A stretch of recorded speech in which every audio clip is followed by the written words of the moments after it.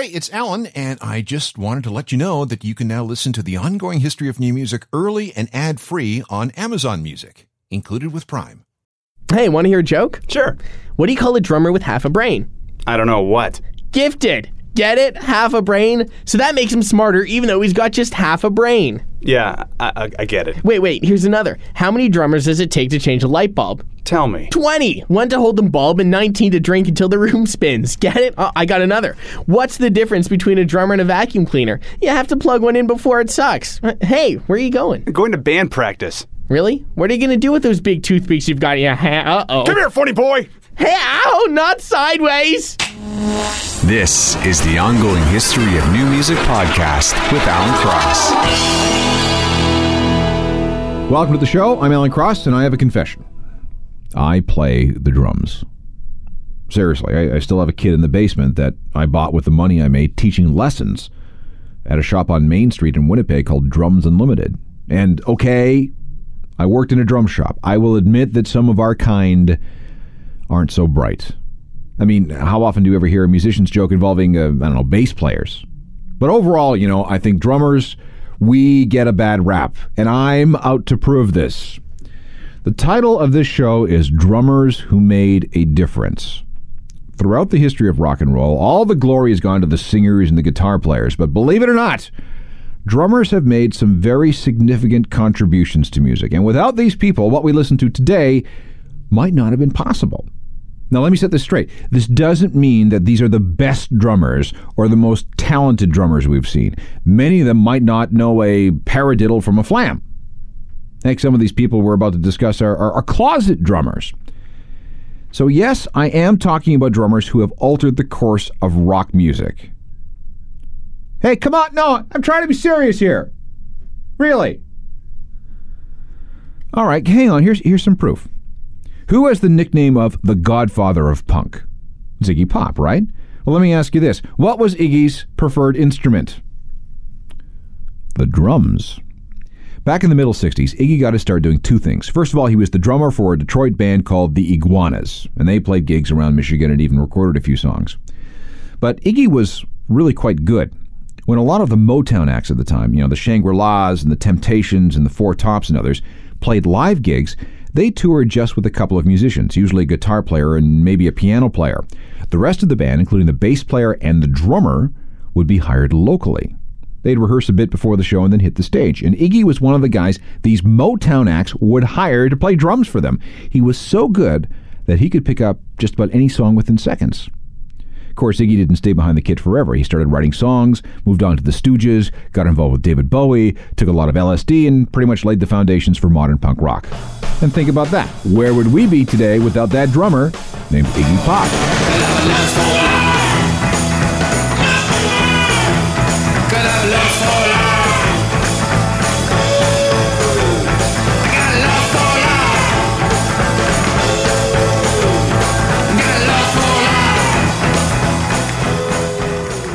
Still one of the coolest rock beats ever recorded. Iggy Pop and Lust for Life, the title track of his 1977 album. Now, just as an aside, that drum bit was actually inspired by the theme song of a German news program. When he and David Bowie were trying to straighten out their lives in Berlin, they watched a lot of TV, and this one TV show had a theme that went da-da-da-da-da-da, and Bowie picked up on that, gave Iggy the idea for the beat, and presto, and you got some history. All right, so there's no disputing that Iggy Pop, a drummer, had a huge influence on the development of new rock. But that was a fluke, right? He's the only one of his kind. No, far from it. This brings us to the case of Jeff Hyman. Jeff was a big fan of the Beatles. When he was growing up, the neighborhood supermarket gave out stamps with every purchase. Collect the stamps and you could trade them in for some kind of gift. So Jeff got his mom to trade her stamps for a snare drum and a set of hi-hats so he could play along with his Beatles records. When he was 13, his grandmother gave him a full drum set, which he eventually expanded so it was as big as the one played by Keith Moon of The Who. See, Keith was Jeff's drumming hero. Jeff was in and out of a couple of bands and was good enough to audition for a couple of professional outfits. Finally, he formed a band called Sniper, and as well as playing the drums, he ended up being the singer. But then in early 1974, he hooked up with two new guys, a guitarist named John Cummings and a bass player named Douglas Colvin. They started jamming with Jeff on drums and played their first gig together on March the 30th, 1974. But they soon ran into problems because Jeff was this really heavy hitter. His drums were loud, man. He also liked to play very, very, very, very, very, very fast. And as it turned out, he was a better singer than either John or Douglas. So it came to pass that Jeff moved down front and became the singer, and a friend named Tommy was forced to keep time using a $100 drum set. This arrangement worked out pretty good, especially after John became Johnny and Douglas became Dee Dee and Jeff adopted the name Joey, and they all adopted the same last name, Ramone. So yeah, Joey Ramone, one of the most influential and important figures in the history of punk rock, was actually a drummer. I don't know why. Oh, I don't know why. Right till dawn. Oh yeah, right till dawn. Oh yeah, right till dawn. Oh yeah, right till dawn. Oh yeah. Judy is a Punk by the Ramones, a song written by Joey Ramone when he was still playing drums for the group in early 1974. And there's no argument here that this particular drummer made a difference, right? Here's another example of a drummer changing the world. And I'll tell you right now that it's Larry Mullen of U2. Larry picked up the drums at an early age 9 in fact. His first teacher was a guy named Joe Bonney, who at the time was Ireland's best-known drummer. And he taught Larry well. It wasn't too long before his mum spent a whole 17 pounds on a second-hand drum set. Before Larry even made it to high school, he was playing in a band at the local post office, which actually traveled around the country. He also played in the big St. Patrick's Day parade in Dublin, which is a huge honor. He took a lot of lessons, but he grew very bored with the formality of it all. The rudiment exercises, sight-reading charts, playing along to somebody else's music. So one day when he was 15, Larry pinned a note to the bulletin board at Mount Temple High School in Dublin. The note said, "Money wasted on a drum kit. Were there others out there who had wasted money on guitars?" The first person Larry approached was fellow student Adam Clayton. A couple of brothers, Dave and Dick Evans, showed some interest, and so did this arrogant kid named Paul Hewson. So that autumn, which is 1976, they had their first rehearsal in the kitchen of Larry's house. It was the very first time the members of U2 played in the same room together. And we all kind of know how that turned out, don't we?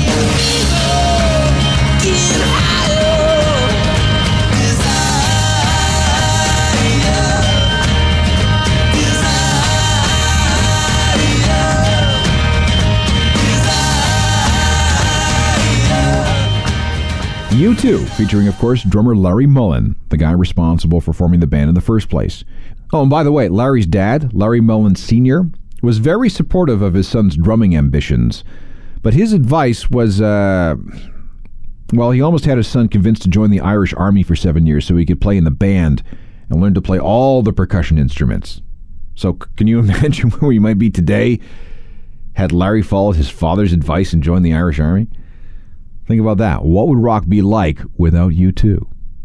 Drummers are responsible for some major, major developments in the history of rock and roll. I mean, it's true. It's an undeniable fact. Take the contributions of Butch Vig, a guy who helped shape the whole grunge revolution of the early 1990s. Not necessarily as a performer, but as a producer. Butch is originally from Viroqua, Wisconsin. He took piano lessons as a kid, but took up drums when he was a teenager. After 2 years in pre-med at the University of Wisconsin, he took 4 semesters of electronic music theory. But then he dropped out to form a group called Spooner. There were 3 albums with Spooner, and one with a group called Firetown. It was around this time that Butch became interested in producing music, so he rented a small space in Madison, Wisconsin, where he began working with local indie groups, including a group called Killdozer, who made the trip up from Chicago. It was Butch's work with a 1989 Killdozer record called For Ladies Only that he began to attract attention across the U.S. It was through that record, that Killdozer record, that Kurt Cobain decided to relocate Nirvana to Butch's studios in Wisconsin to work on demos for what would become their major label debut. That worked out so well that Kurt asked Butch to produce the whole album. That album was Nevermind, and we don't need to go into that story again. But it doesn't stop with Nirvana. Butch also produced or remixed records for a who's who of 90s music: Sonic Youth, Depeche Mode, Soul Asylum, Smashing Pumpkins, U2, L7, Plus, he found time to form his own multi-platinum band called Garbage. Let's hear some of them. This is Garbage from their 1995 debut with Butch Vig on drums. I'm only happy when it rains. I'm only happy when it's complicated. And though I know you can't appreciate it, I'm only happy when it rains. Garbage with Only Happy When It Rains with grunge super producer Butch Vig on drums. Now, this is as good a time as any to segue into a quick discussion of Dave Grohl. In the early 1990s, all anyone knew of him was that he was the guy with the big grin who kept time for all of Kurt Cobain's songs. When Kurt died, all bets were on Nirvana bassist Chris Novoselic to be the guy with the successful solo career. No one paid much attention to the drummer because he was the drummer, and drummers never amount to anything, right? But had we taken the time to really examine Dave Grohl's background, our preconceptions may have been a little more informed. Dave grew up in Washington, D.C., where he learned to play drums and guitar by following along to records by Kiss and Black Sabbath and Led Zeppelin and Black Flag and the Stooges and Motorhead. Guitar lessons came first. He learned the drums by arranging pillows on his bed and banging them with some borrowed sticks. So how did he end up playing drums full-time? Because when he was in a band called Freak Baby, the drummer was so bad that Dave just kind of took over. Dave's big break came in about 1987 when an established local band called Scream let it be known that they were looking for a drummer. So 18-year-old Dave applied and got the job. Scream broke up in September 1990, right in the middle of a tour. The bass player bolted because of some girlfriend problems, stranding the band and Dave in Los Angeles.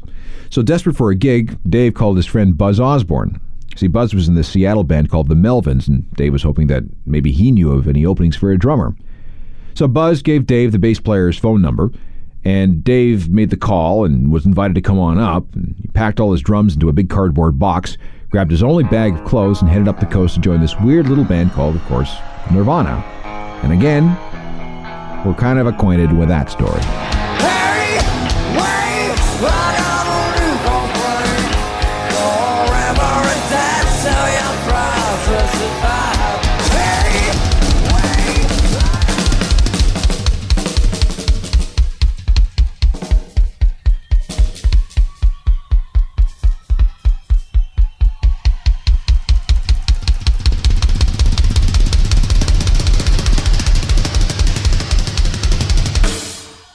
Nirvana, complete with a Dave Grohl drum solo. After Kurt's death, Dave stepped out from behind the kid as the leader, singer, and guitarist of the Foo Fighters. And, well, they've done okay, huh? Still, most people were really, really surprised at how good a musician and how good a songwriter and how good a singer Dave actually was. There was one tiny, tiny hint of his talent when Dave was still with Nirvana. If you go through the entire Nirvana discography, you will find exactly one original song that wasn't written or sung by Kurt. It's buried at the end of the Heart-Shaped Box single. Dave wrote the song back in 1990. He actually recorded it then and released the song on an indie cassette under the name Late. When Nirvana made the In Utero album, another version was recorded. Thought you might like to hear it. One song Dave Grohl wrote and sang for Nirvana. It's called Marigold. He's there, in case I want it all. He's scared, 'cause I want all in all. Clock is slow, 6-color pictures. Dave Grohl's lone contribution to the Nirvana songwriting catalog, Marigold, a bonus track from the Heart-Shaped Box CD single. Now that we've seen Dave in action through multiple Foo Fighters CDs, it makes you wonder what Nirvana might have become had Kurt lived, and had he decided to tap into the talent that he had behind the drum kit. Like I've been saying, the topic of this program is drummers who made a difference, drummers who have, in one way or another, helped change the course of rock history. And if that's our criteria, there is no way that we can leave out Lars Ulrich of Metallica. But we're not going to talk about Lars's musical contributions. The biggest difference he's made is his vigorous opposition to music downloading. Lars was the guy who made it a mission to shut down the original Napster. For better or worse, he was the guy, the public face, who led the charge against anyone who downloaded music for free. The primary source of income is from the sale of records. Every time a Napster enthusiast downloads a song, it takes money from the pockets of all these members of the creative community. Back in the spring of 2000, they discovered unreleased Metallica files on Napster. So in April of 2000, they sued Napster. And to make their point, a grand photo op. A list of some 350,000 Napster users trading Metallica files were dropped off in front of the TV cameras. That list took up 60,000 pages. 1.4 million copyright violations of 95 Metallica songs. The legal assault on Napster had begun. We have no issues with the internet. We look at the internet to the future as a great way to get Metallica music directly to our fans. But this is a clear illegal thing, and that people should know that. If they want to steal Metallica's music, instead of hiding behind their computers in their bedrooms and dorm rooms, then just go down to Tower Records and grab them off the shelves instead and not be about it. Our team of lawyers and researchers have your names, and we're going to hunt you down like the table scrap pilfering grab asses you are. So to conclude, rock on, Metallica fans. We'll see you on tour this summer. And you Napster users, we'll see you in jail getting Napster banned.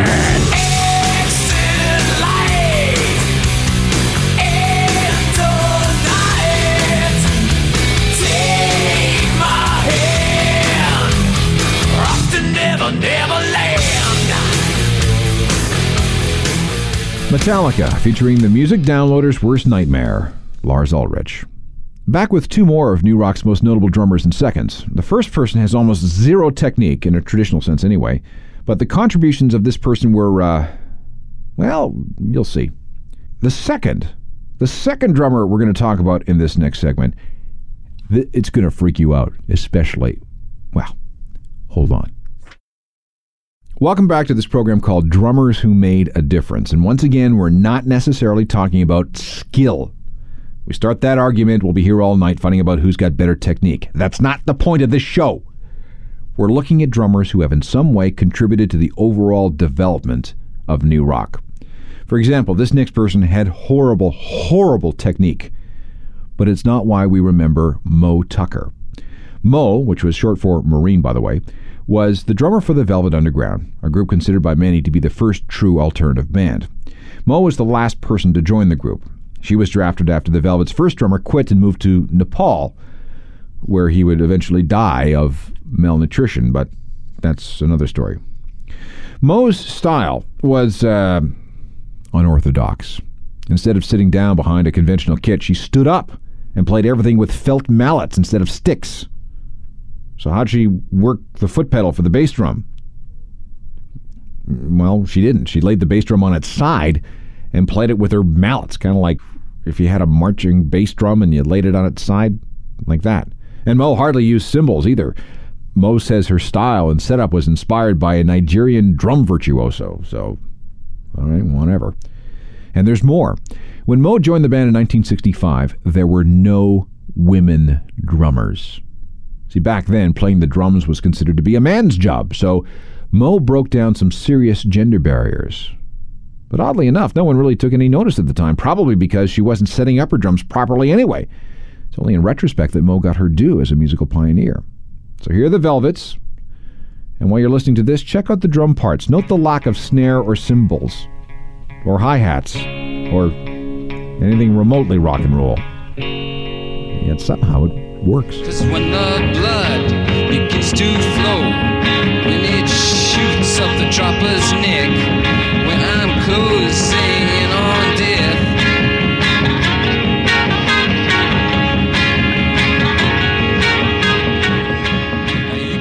The Velvet Underground and Heroin.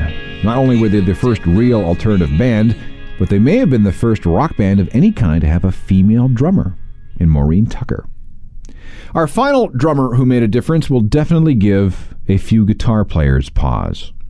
Jim was born in England back in 1923, and for a while he worked in the family's fish and chip shop. Unable to enlist in the war for health reasons, he studied to be an engineer, and he turned to the drums, and Jim became very, very good very, very quickly. Over the years, his students included Mitch Mitchell, the guy who would later go on to back up Jimi Hendrix.